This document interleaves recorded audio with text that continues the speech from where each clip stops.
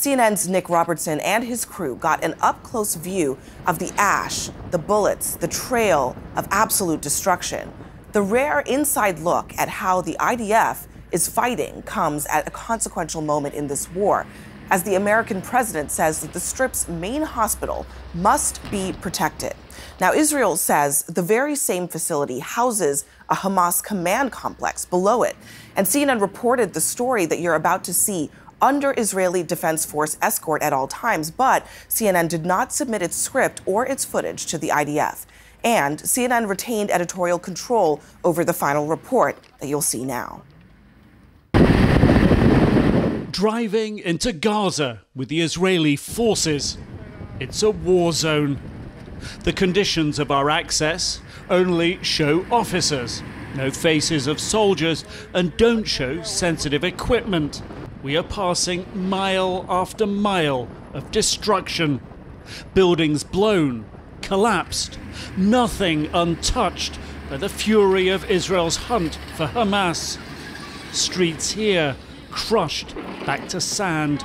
Shops, everything that we see, no sign of any civilians here, and the soldiers have been telling us that even inside the stores they've been fighting things like rocket-propelled grenades ready to use against them as they were advancing through this area. A few miles in, we pull up at a command post. Soldiers living in blown apartment buildings. Every building I'm looking at here, wherever you turn, it's destroyed, it's shot up. Hard to imagine how civilians endured the bombardment here. Our next journey, much deeper into Gaza. We arrive 100 meters from a battle with Hamas. Tanks blasting targets in nearby buildings. The IDF's top spokesperson waiting for us. We're now conducting an operation inside Gaza next to Rantisi Hospital. Israel is facing massive international pressure over the destruction of homes, the shockingly high civilian death toll, and in the last few days over its apparently heavy-handed tactics at hospitals. We are searching the tunnel with the bulldozers to reveal the tunnels that we suspect that are underneath the hospital. Gary has brought us here to show the connection he says exists between Hamas and the Rantisi Children's Hospital. We're now here in an area between a hospital, a school, and a terrorist house. A Hamas commander, he says, lived there. He points out the solar panels on the roof. This is a tunnel that was slided like this, the floor. You can see here. This is the ladder going down. See the ladder going down. I see the ladder going down. Okay, this is a 20-meter tunnel.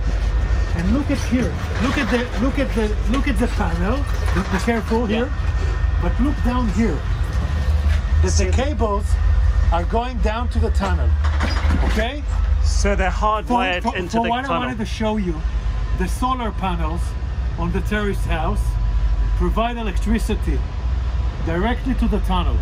We've entered a robot inside the tunnel, and the robot saw a massive door, a door that is on the direction of the hospital. We're in what is an active fire zone here. You can hear the small arms fire. The IDF say they're still clearing this area out. We're getting down here, just taking a bit of cover because they said we're still taking fire. But over here, we were able to smell what smelled like rotting flesh, bodies perhaps buried underneath the rubble. No, don't go up high. No. Don't expose yourself. As we move off to the hospital, 100 meters away, we're still taking fire. We're still conducting an operation conducted by our special unit.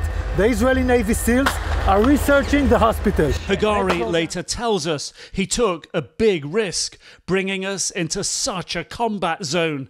It is clear he wants this story told. We're searching here to see the connection of the tunnel to the hospital, okay? Don't fall here.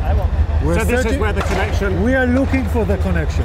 As we finally reach the hospital, it is already getting dark. A huge hole has been blasted through the walls into the basement. Why is the hospital so damaged? We'll talk, why is the hospital so damaged? Like this? I'll explain, it's an important question. Yeah, it is. We came to this hospital 5 days ago. There were still patients inside the hospital. We did not enter into the hospital. He claims since then, all patients were evacuated by hospital staff. We assist this evacuation, of course, to make it a safe pass for all the patients in the hospital.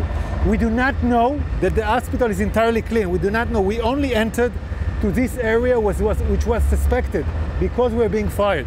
Gari leads us through a warren of basement corridors to this room. This was the armory, okay? This was the Hamas armory. Yeah. He shows us a few rusting guns and some explosives. These guns alone have potentially huge implications for Gaza's hospitals and Israel's apparent push to take control of them. The International Committee for the Red Cross say that hospitals are given special protection under international humanitarian law in a time of war. But if militants store weapons there or use them as a base of fire, then that protection falls away. In other rooms, he shows us a motorbike with a bullet hole in it that he suspects was used by Hamas attackers October 7th. And nearby, possible evidence hostages could have been held here. We are now in the basement, in the same area, yards from the motorcycle. We see here a chair, we see here a rope. We see here a woman's clothes or a woman's something covering a woman. Do you think a woman was tied up in this chair? This is an assumption going to be checked by DNA. More evidence, Hagari says, points towards Hamas and possible hostage presence below the hospital. And by bringing us here to this hospital and showing us the connection that you believe exists between the terrorists and the possibly hostages, what does this say about the other hospitals here in Gaza? Cynically, Shifa Hospital is known by facts, by intelligence, to be a terrorist hub. And also, it's suspicious also in holding hostages. This is the best shelter for the terror war machine of Hamas. But the hospital authorities said they have no knowledge of Hamas or other groups inside their hospitals. Is that possible? I think it's not possible for a hospital to have this kind of an infrastructure. We knew the terrorists were here. How did you know? We knew by intelligence, and also we got some fire from this area. From this area, this building? From this area, and we were right to fire because what we found an armory. But so much damage all around here. Yeah, there is damage all around here because Hamas made it impossible for us to fight him. He built all this infrastructure in tunnels and in hospital around areas populated. As we exit the hospital, it is already dark. We're just getting ready to leave right now. The firefight's still going on, still intense, bullets fired, explosions going on up the street there. This war and the controversies surrounding it far from resolved. Nic Robertson, CNN, Gaza.